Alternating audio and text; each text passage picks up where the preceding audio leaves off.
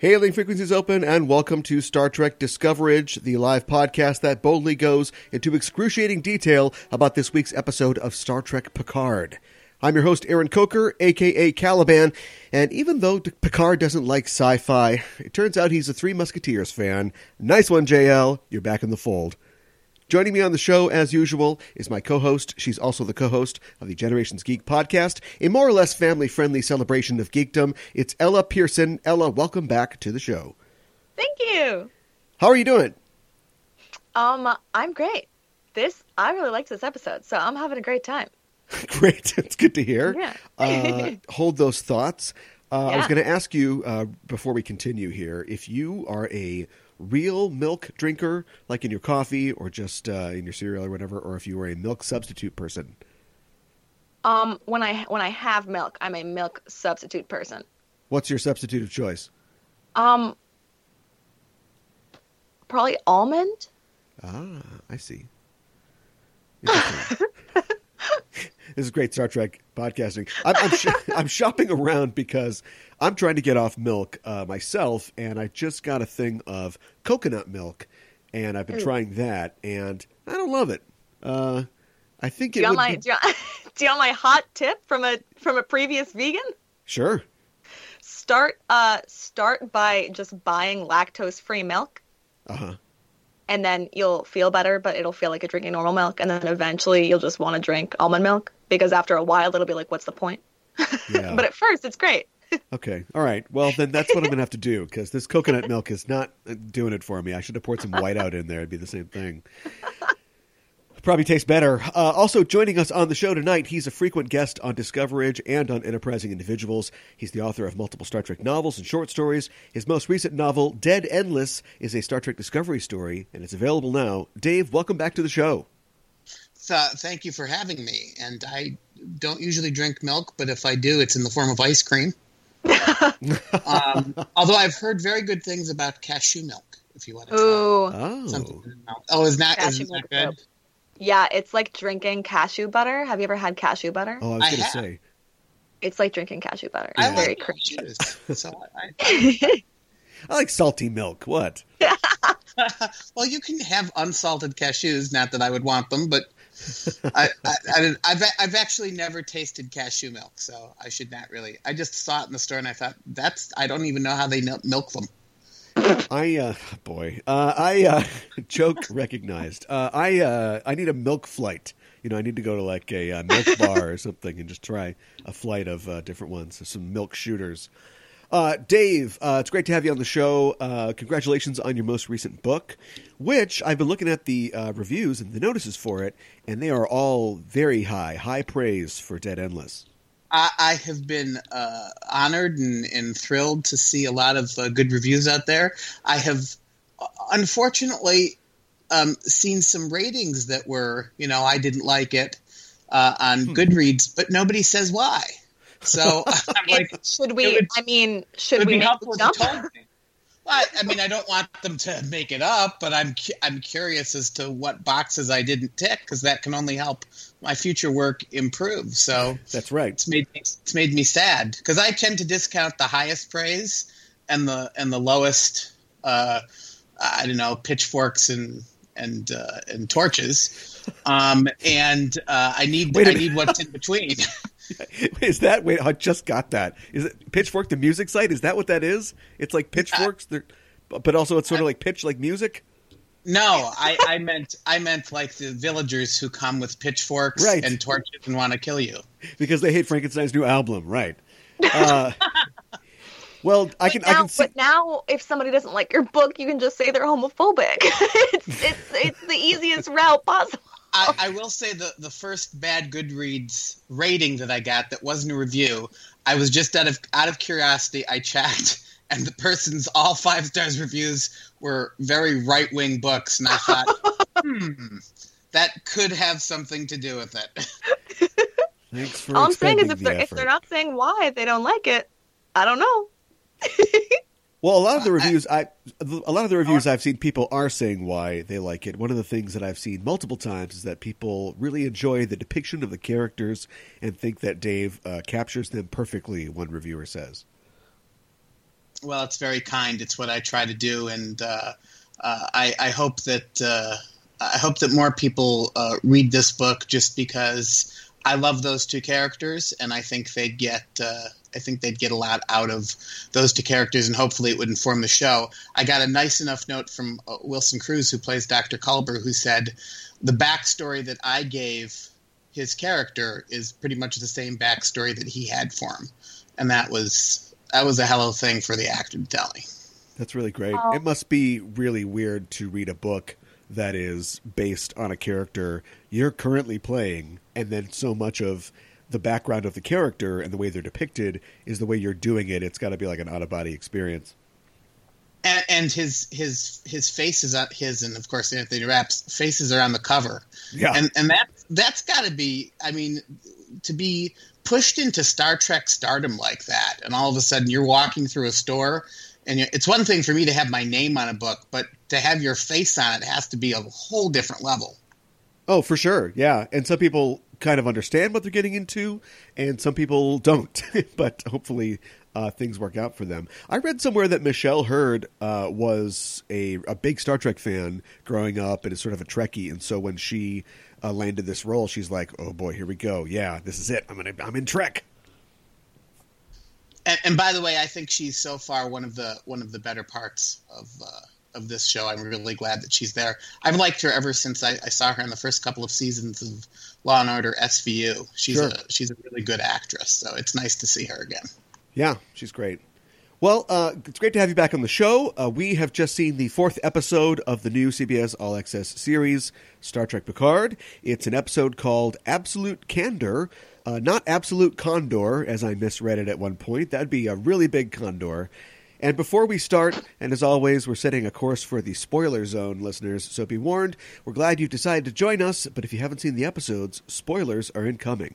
The official synopsis for Absolute Condor, actually I wrote Condor down, Candor is, the crew's journey to Free Cloud takes a detour when Picard orders a stop at the planet Vashti, where Picard and Musaker relocated Romulan refugees 14 years earlier. Upon arrival, Picard reunites with Elnor, a young Romulan he befriended during the relocation.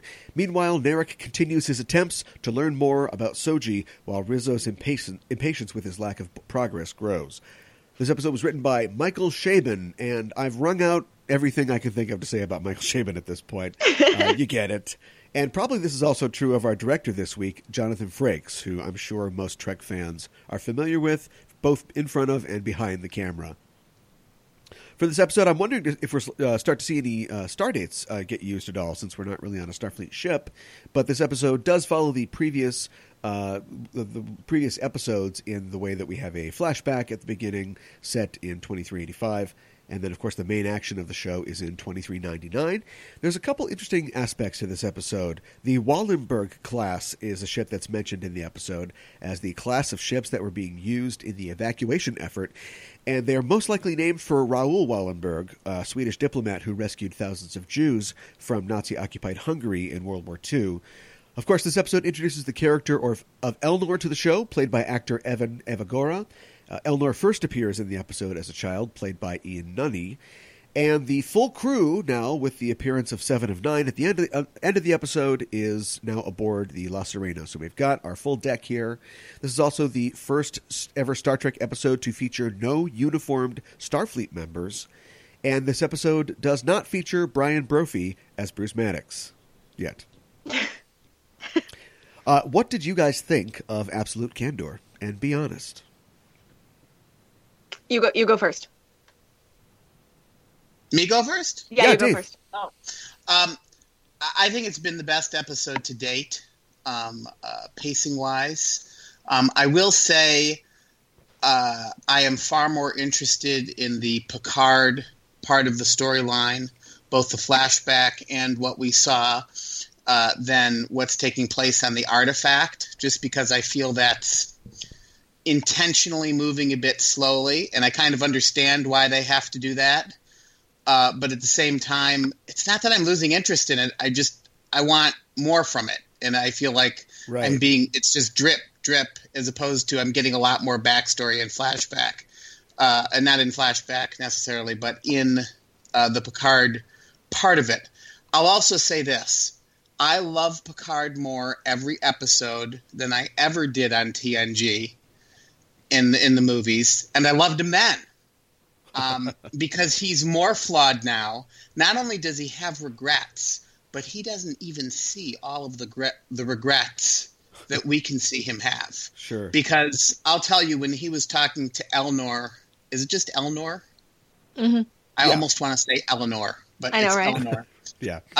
When he was talking to Elnor, and Elnor was basically reaching out to Picard and saying, "Why do you want me?" Meaning me as me, not Right. me as my skills. Right. Picard totally missed it. Yeah. And that, to me, was an excellent moment because, quite frankly, that's how we are as people sometimes. We're so focused on our current need that we sometimes don't see the needs of others around us, and that he's that human. And I know that he's going to come to it during the end of this, in this arc at some point, because why else would you have it there? And also, I'll tell you something else I said to my wife as we were watching the show. I actually paused and I said, "This dialogue sings."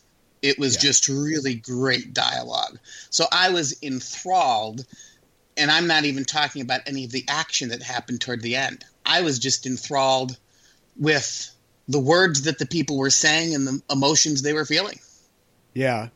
Well, it's got to be tough. I mean, he did save the entire galaxy by going back in time to the beginning of, life on Earth with a godlike being. So it's got to be hard to come back to the ready room after that and not feel like, I think I know what I'm doing here. I got this going on. Nobody even knows about that. No, but he does, though. I'm just saying. That's probably classified.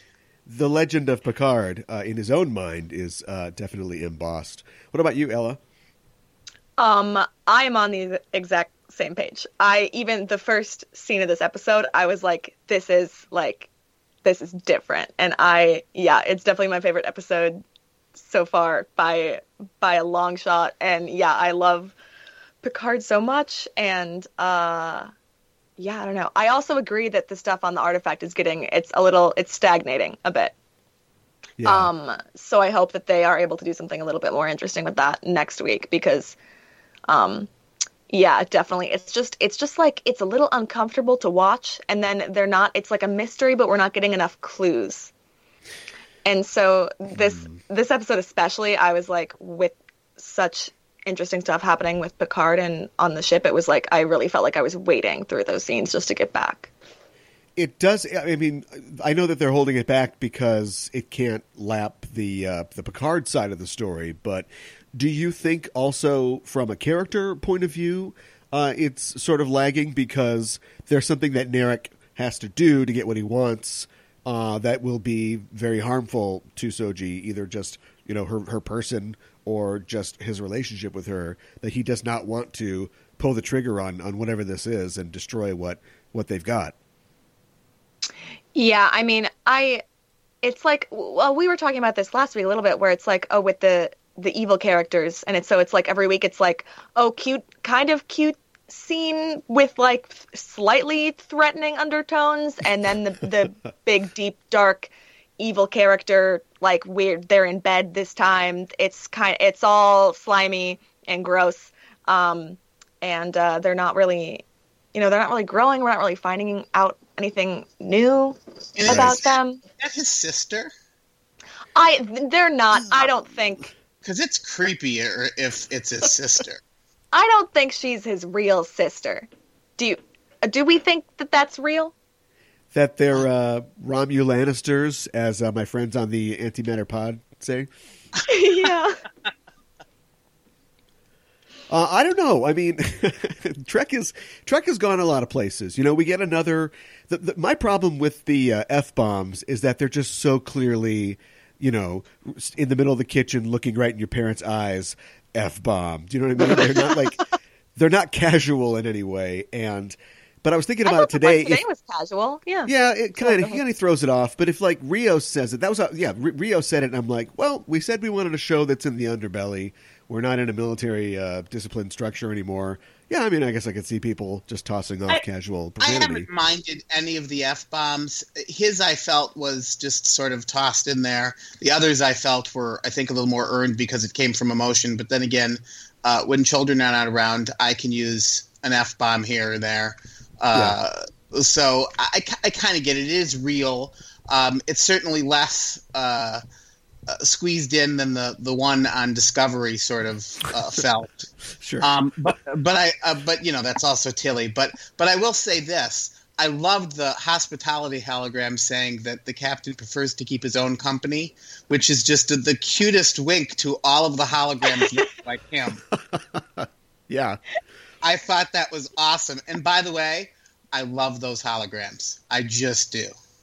I think that is a really, really unique story. It's a good little insight into his character, and I love that they all have different accents. Well, and the more we see of them, the more that, like, the first episode was kind of like, I was like confused, but the more we see of them and like how their personalities are different, I'm loving them. I like them the more that I see them as well. Something that I really liked was Picard's safari outfit that we see at the beginning of the episode when he beams down, and he looks like the man in the yellow hat.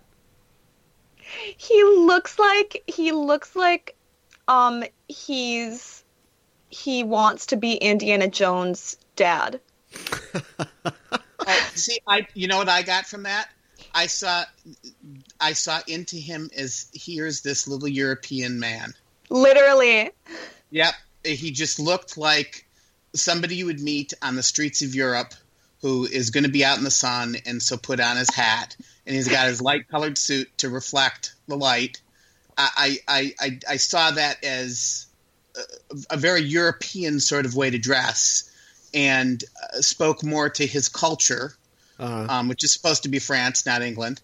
Well, I mean, in England, you'd be wearing a scarf and a wool coat.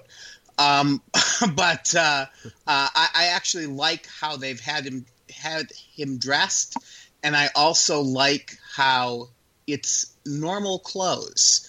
You know, in Star Trek, we see Starfleet uniforms and we see alien things, and if you think about it, Earth fashion has certainly changed in the last several hundred years, but not that much. People are still wearing pants and coats and shoes and things with buttons, even though we have look, we invented Velcro, but my pants don't Velcro closed because I'm not free anymore. Sure. Or you're not brave enough. His leather jacket though, that looked very like next gen to me. Maybe not next gen, but his leather jacket had the different colored top. Right. Yeah, I like that he carried the knapsack around with him too. Yeah. I got kind of a colonial sort of feel out of it, like this white man in a linen suit is going and visiting these minority characters who live in a village, with palm trees and things like that. And there was that's an interesting call. I kind of can see that. Yeah, that's good.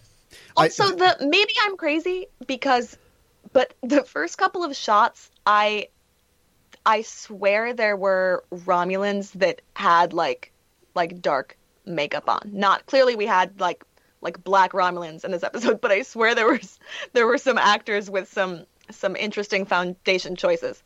Oh, at the very beginning. Yeah, and I was like I think it's supposed to be green. I'm serious. People who were flushed because it's hot or something like that, because they would, we would blush red, they would blush green, wouldn't they? Oh, huh. See, this is why I love having Dave on the show. Did we this? So I want to ask, since we've got Dave on the show, Dave, is the flute theme that Picard plays in Inner Light, is that woven into the theme of the show? This show? I think there are a few notes here and there, but it hasn't stuck out at me. But okay. I definitely think the flute in the opening theme was probably chosen because of that. And which, by the way, I love the opening theme. Beautiful. It is beautiful, beautiful music. And I actually like it's the same guy who did Discovery. I love his music. He does great. It is great. I'm really hoping, though, that for the Nickelodeon show or something, we get another brass and strings arrangement type thing. Because the Nickelodeon show will be electronic dance music. We need a banger. Are you kidding? We need Invader Zim. Yeah. Well, that'll be the Lower Decks one. But yeah, the Nickelodeon one will be a Calliope. Yeah. Space Calliope. I love the subtleties of the choices that they make, and they don't necessarily really hit you over the head with them. I like the idea of, a race of... They're not a race. I don't know what you call a collection of nuns. What's a herd of nuns called? Nuns who their order... Nunnery? A nunnery, I guess. Yeah, an order, right? Yeah, their order is in opposition to the secrecy of the Tal Shiar and the Romulan people in general. So they tell the truth all the time. Like, that's a neat thing to have them be like the anti-Romulans. And then also there's that saying that they have that a promise is a prison. And I can't help but feel that Picard will find that a lot of these promises that he's making are going to lock him into certain prisons as well. Yeah, it was very foreshadowing, for sure. Well, it's also interesting to me that, and then what, of course, do? They give their word to bind their sword to a cause. So They are basically people who are constantly, when they choose a cause, imprisoning themselves. Well, because at the end he said that they only bind themselves to a lost cause. Yeah. Well, I would think that ones they feel are a lost cause, it won't. Yeah. It's not necessarily always a lost cause, but hopefully this won't be. Yeah, well, that's pretty emo. We find out that this week the captain thinks that he likes to be considering the existential living with the consciousness of his own death or whatever, and it's like everybody's real moody this week. That's just that's how it feels. Like, this is a little bit of a tangent. Like, other film majors, it's like that's the movies they like. Yeah, they're like, it's amazing. It's just like it's about living and death, and I'm like, can we just I'd love to watch Baby Driver next week. I don't know about you guys. It is a little emo teenagery to be reading. I don't know who he was reading. I'm going to make up an existentialist name, Voltaire or something. Yeah. I don't know the exact book that he was reading, but I mean, that's something you usually grow out of, when you're 16 or 17 and you stop writing, moody poems about how life is horrible. Well, Rios isn't there quite yet. Rios would definitely pick watching The Bicycle Thief over your Baby Driver, I think. Oh, my God. Bicycle Thief. The deep cut. Speaking of that's so sad because we watched a clip from The Bicycle Thief in class last week, and everybody was like, that's an amazing movie. And I was like, it's amazing, but I want to cry. Oh, I had a lot of friends who went to film school. Speaking of Rios and his ship, I noticed a couple things this week that were just right in front of me, but I never contemplated them before. His ship, the design of it is small, and it has no divisions, really. Like, it's just one long fuselage, and the bridge is at the front, and the transporter bay is at the back. And I guess it's convenient, but when you think about hull breaches, or boarding parties, there's no way to seal off the bridge, or where's the warp core? Is that somewhere else? Well, it seems to have a downstairs, and Picard said he had quarters, so I think there's more to it that we're not seeing. Yeah. Mm-hmm. Speaking of Picard's quarters, they were kind of cool. I don't know if he's actually living in a holodeck or if it just has holographic projectors in his quarters. And the second I saw that, I knew, we're seeing 7 of 9 this week. Because, really?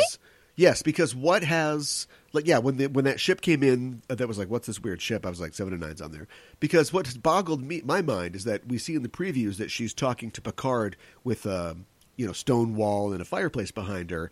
And I thought, well, when are we going to go back to Earth? But if he can bring Earth with him, okay, we're going to see 7 of 9 now. I knew it was 7 of 9 on that ship as well, as soon as it came in. And it was astonishingly good to see her. Yeah. I was just cleansing. Yeah. I knew it was coming because I knew it was her ship, and it was just, but that it was, and I'm just going to be fascinated to find out exactly how she's gotten involved. Obviously, she's involving herself in this. Right. And I'm really curious as to why and what her motivation is going to be. Yeah. Well, they got me. I was surprised. Yeah. Well, good. Yeah, she beamed in, and I screamed, And then in my head, right after I screamed, I was like, I'm going to go on the podcast, and Aaron is going to be like, I knew that Jared Ryan was going to be in this episode because last week there was a half a second where... All right. Well, a half a second before, it doesn't really count. My closed captioning still broke, and so I'm not annoyed by it. That I am, but I'm not annoyed by the shows continuing to assault us with new names, new Memory Alpha articles. But I don't like knowing exactly how they're spelled or pronounced. But we get the Somebody Rangers in this episode, which sounds kind of interesting. We get a Romulan rebirth movement. It was like Candor. It was Candor something because it sounded like Conja Club. Conja Club. Like from The Force Awakens. Hey, tell it to Conja Club. Literally, I was just like, can't tell that to Conja Club. My closed captioning worked. What's wrong with your closed captioning? I don't know if it's my TV or what. It works when I watch it on my laptop, but I want to watch it on my TV, and my PlayStation's not doing its thing. I see. I have an Apple TV. The captioning works fine. Get an Apple TV. Well, that's the solution. Is Apple paying you for that? No, I was not paid by Apple to say that. We have the Kulot. Say that you were paid by Apple. If you were being paid by Apple, would you say you were part of the Tal Shiar if you were part of the Tal Shiar? Yeah, I in fact would, because well, I'm married, so I don't live in absolute candor. But I'm also stupid, so sometimes I do. Yeah, that's a great point, because they're having a conversation about honesty, and he has to be honest with her, but of course not absolutely Candor. What was going on it was cute, I guess, but like, what was going on in the scene where they were sliding around in the Borg corridor or whatever? I gotta tell you, that struck me as weird. Yeah. I'll tell you what it was, is he's like, that character is like he's like, 2 + 2 = a girl falling in love with me. And he's like, what we're going to do is something like fun, like silly. Like, I'm going to act silly, yeah. And we're going to do something fun. Okay. Now, I've been married a while now, and so oh God, here we go. It's been some time, but I cannot imagine me ever wooing my wife before she was married to me by saying, hey, let's take off our socks and slide on the floor. And that would have... I mean, I don't. Does that young people? Does that work?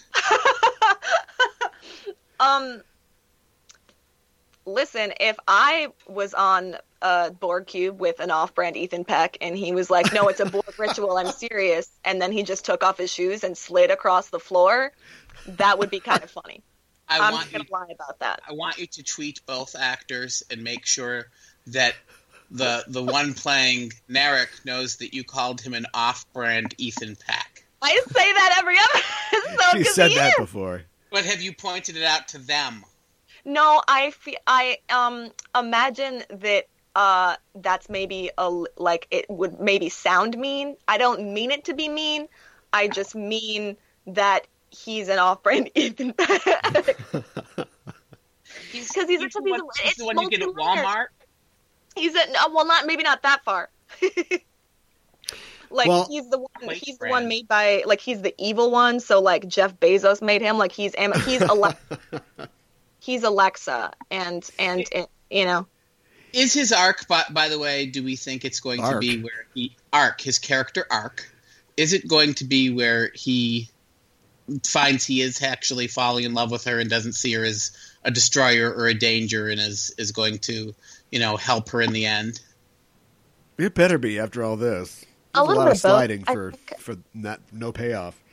Just every scene, I'm so uncomfortable. I don't know, and maybe that's like my own thing. Maybe it's because I watch it with my dad every week, but I don't. It is unsettling. It's unsettling because he's constantly lying to her and trying to woo her feelings, and that is it feels predatory. So that's why it's uncomfortable. You're right. He was the wrong Romulan to send then, because you got to close your heart. Although it's good to know that if you want a good first date with Ella, just go to your high school and wait till they wax the floors, and then good time. It's had by all. I'm struck this week for sure, previous weeks a little bit, of what I think is the impending doom or death of Jean-Luc Picard at the end of this series? This series or this season? Oh, we're already greenlit for 2. It'd be weird if he was gone and we had to do another season of this. But I think we're leading up to a finality that involves fatality. I've thought about that, and I am deeply, deeply afraid. Yeah, maybe when he's tired and doesn't want to do it anymore.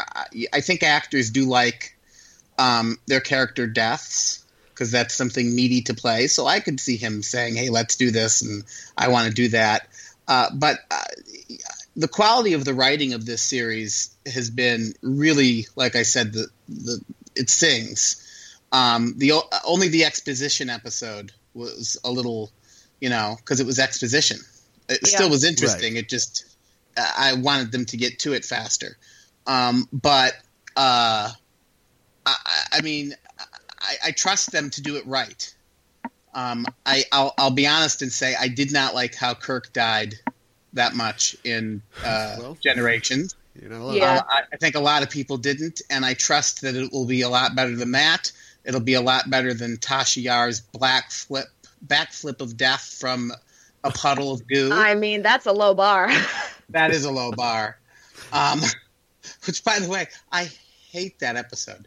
The reason I hate that episode is because in that, Crusher has like a phaser to her head, I think, and she's saying she's afraid to die. And then either in the episode before or the episode after, they have some people from the 20th century, and they're chastising us because we were afraid to die. Well, so were you last week. I mean, or next week, whichever. So get off my case. Anyway, I went off on a really weird rant tangent. Pardon me. That musician guy was just afraid to die if he didn't get his hands on some low-mileage pit wolfies. So as long as that happens, then everything's all right. That was a long walk for that one. Let's talk about our favorite cinnamon roll, or our new favorite cinnamon roll on this show. We meet, of course, Elnor at the monastery. This is a character who feels like he wandered in from another movie or series. This is like, except for the fact that he's Romulan, it's one of the least Star Trek characters I can think of. It's like when you are playing like a role-playing game and your friend's little brother wants to play, and to get him to shut up, you let him do whatever he wants. And so you're all space people, but there's one samurai for some reason. And I'm not saying any of that's bad. I think I really like it, but I can recognize that it's like, this character's, you never see this character on like TNG. I did wonder why they all had swords in a world where energy weapons are, I would assume, so easy to come by because of the drama. Well, I understand that from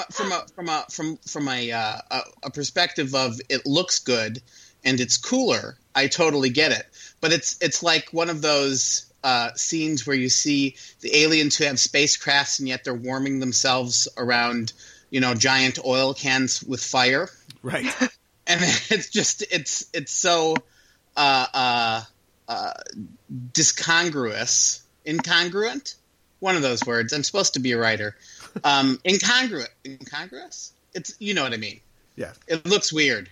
So I don't. But at the same time, I don't feel like he was dropped in from another movie, because here you're basically saying good guy ninja, female assassin types, and they raised him. I'm okay with all of that. Sure. And I've been wanting to see.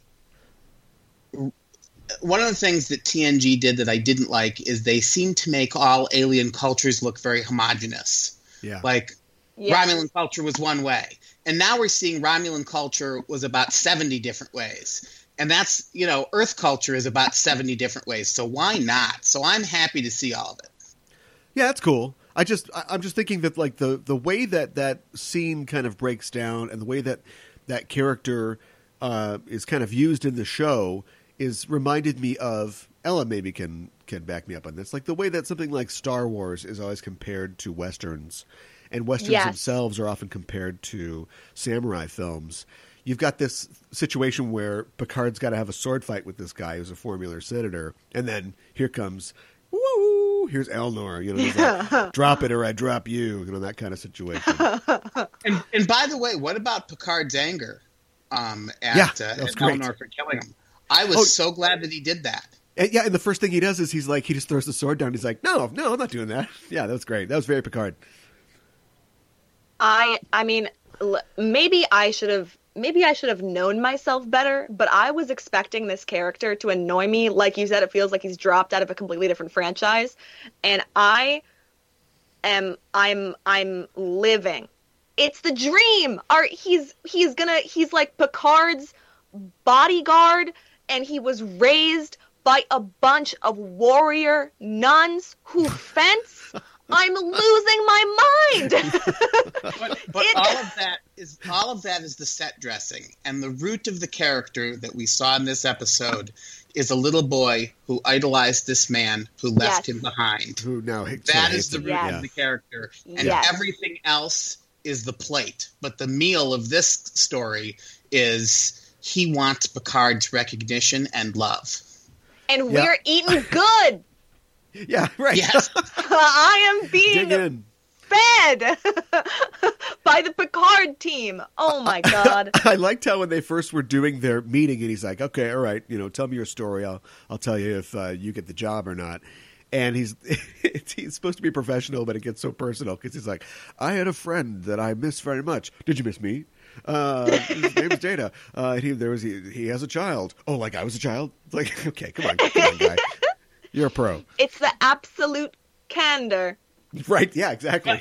But I'll tell you, is as much as, the way you just sort of portrayed that back and forth makes it seem a little over the top, but the way the dialogue was actually written made it really work. I didn't feel it hammered into me.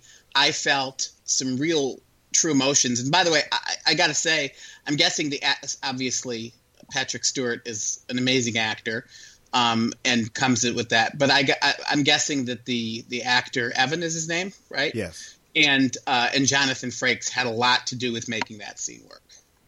Yeah, and it really does work. And I love the how mad Picard gets when they get back on board, and he makes him do a T2 swear. You can't kill anybody, so he'll just have to stab everybody's knees from here on out. I love these references. That's all I got. That's my whole thing.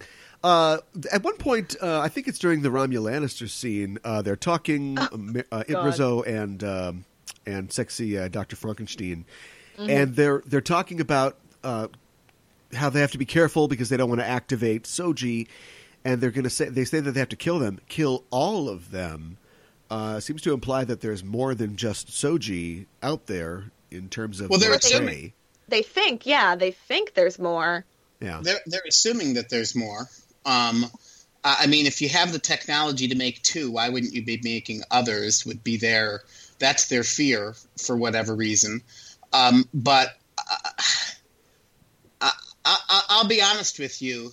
I would prefer that they're wrong and that there's not, a million of them out there.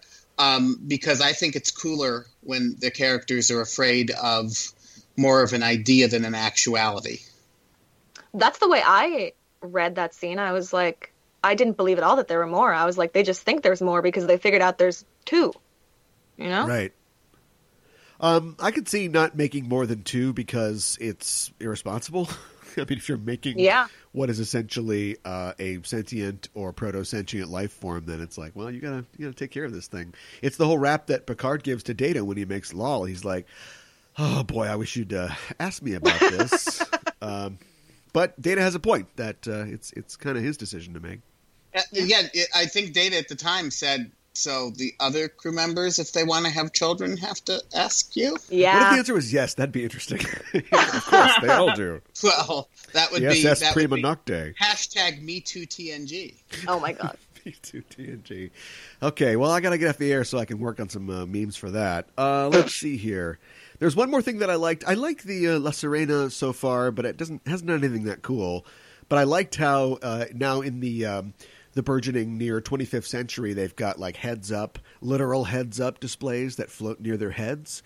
And then when they did this maneuver, this alpha evasion maneuver, Rios and Rafi kind of lean into it, and the floating HUD goes with their heads, which I thought was kind of neat. It's like they're wearing something, but they're not.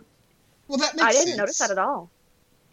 I noticed it, but that makes sense because if a sensor can track your movement, why can it move the hologram in relationship to your face? Sure.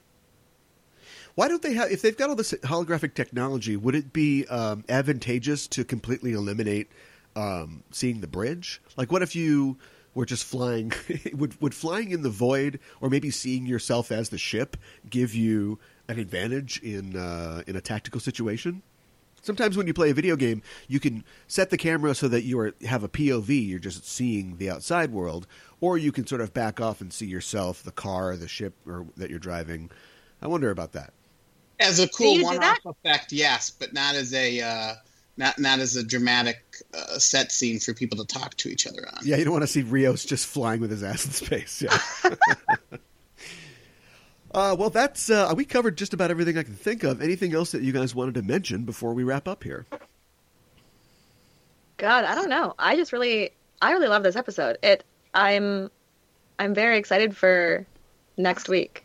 Yeah, next week looks nuts. Yeah, maybe it's the Frakes touch. I don't know. It ticked all of my boxes. Same. The only thing that is moving a little slowly for me is the stuff that's happening on the artifact cube, and I get it from a writer's standpoint because you don't want to broadcast your punch. Yeah. And you also don't want to only see the artifact cube in this third or fourth episode, because then you're not stringing people along and letting them know, hey, there's this other story going on. You're dropping in on them. So I totally get why they're doing it, but I count my frustration as I just want to know. Right. So that's not a bad frustration to have. It's good if I'm eager to know. What if our introduction, though, like, what if we've been looking forward this whole time and all of a sudden Picard and the squad are like, oh, her signal, it's coming from inside of this gigantic Borg cube. Right. You'd be like, it's coming from where? Yeah, that the cube is their unknown destination. Yeah, it's right. By the way, I saw there are people, and I can see why they're thinking it, that think that Dr. Girardi? Yeah. The foremost Tilly scientist. Yes. Who's getting a lot of sort of Tilly, type dialogue, that she's working for Commodore O, and I got to tell you, I really hope not, because she would have to be, with her personality that we've seen before she met with O, she'd have to be extremely deep undercover and really good at pretending and fooling people. So I hope that that's not going there, and that she's really there because I think, this is my personal idea, that she actually did have a hand in creating the twins, and she knew about their creation, and she wants to find them and save the second one too. That is a good idea. That's what we didn't talk about. We didn't put our tinfoil hats on this episode. Okay, let's do it. So. I don't like the idea that she's a plant. Do either of you guys think that she's a plant? I don't like it, but last week Aaron said it, and I can't unsee it. Every reaction shot, I'm like, that was suspicious. Well, I think that, I don't know about that. I think that, she could be a sleeper agent and not know that she is. So I don't think it's good. She's waiting to be activated. Yeah, it goes right. all the way to the top. I think that I think that's overused, and I don't think the show has done anything too much like that yet, kind of, tropey stuff. But if they were going to, I think there's precedent for it. If she was a spy, she comes in, she's like, is this a secret meeting, or am I allowed in here? Is it a secret? Like, which wasn't, she's so, the actress is amazing. I love the character. I don't really want her to be undercover, but like, if she was undercover, wouldn't you be like, oh, they hate androids? Really? I want her to be undercover in the sense that she has an agenda and she hasn't said all that her connection is to it, but I don't want it to be nefarious. I want it to be she also wants to save Soji. I love that. Would be a good, sort of double blind situation where she is a traitor or a secret actor, but it's for a positive thing. So I'm switching to that now, Ella. Well, yeah, we get the conspiracy, but she's lawful good or whatever, chaotic good. Yeah, chaotic good. That's the one. Yeah. Well, I think that's it for our show this week. Thanks for joining us, listeners. If you like what you hear, you can follow us on Facebook and Twitter at EISTPod for updates and to get notified when new episodes of both Enterprising Individuals and Discoverage are released. And you can tweet to us on the show by using the hashtag Discoverage or email us at EISTPod@gmail.com. Also, while you're on the internet, why not head to your listening platform of choice and subscribe to our show feed. Give us a rating and a review because it really helps us out. If you want to help the show grow, you can stop by our Patreon page at patreon.com/EISTpod. And as always, if you like the show, tell a friend. Discoverage will return on February 20th for the 5th episode of Star Trek Picard entitled Stardust City Rag. And I don't remember that one from my Joplin book. We'll be going live once again at 7 p.m. Central, so join us then. You can follow us on Twitter or Facebook at EISTPod to get notified when we're live and broadcasting. In the meantime, check out our main show, Enterprising Individuals, at enterprisingindividuals.com. Every Wednesday on the show, I'm joined by a special guest to discuss in excruciating detail a selected episode from a Star Trek series. We also have news from the Trek sphere and interviews with special guests. And our latest episode dropped today. On the episode, I'm joined by writer and sex worker activist Maggie McNeil to discuss sex work in the Star Trek universe and on our own planet as well. So go check that out. Ella, thanks as always for joining me to talk about this episode of Picard. Remind people where they can find you online. Yeah, we are at Generations Geek on Twitter, Instagram, all that good stuff, and Generations Geek wherever you find podcasts. So again, we have our own separate channels now, so likes mean a lot, reviews mean a lot. And coming up, we'll have an episode talking about who I saw on stage in London. Ooh, boy. Very exciting. Yeah. And Dave, it's always great to have you. Where can people find you online? Thank you. It's always great to be here. I mill around smartly on Facebook and on Twitter. I think I have an Instagram. I don't use it enough, but I'm at Dave Gallanter on Twitter, usually blathering, and although that too frequently. And please go buy my book, Star Trek Discovery: Dead Endless. And even if you don't like it, give me a review so I know why. What's that? That criticism. Is there anything that you're working on that you can share with us? I am not. I am focusing on some family life right now. Oh, so okay. Go for it. that is making me making me feel very fulfilled. Awesome. Well, that's it for us. Thanks for listening, and we are signing off. This is Aaron for Ella and Dave saying live long and prosper.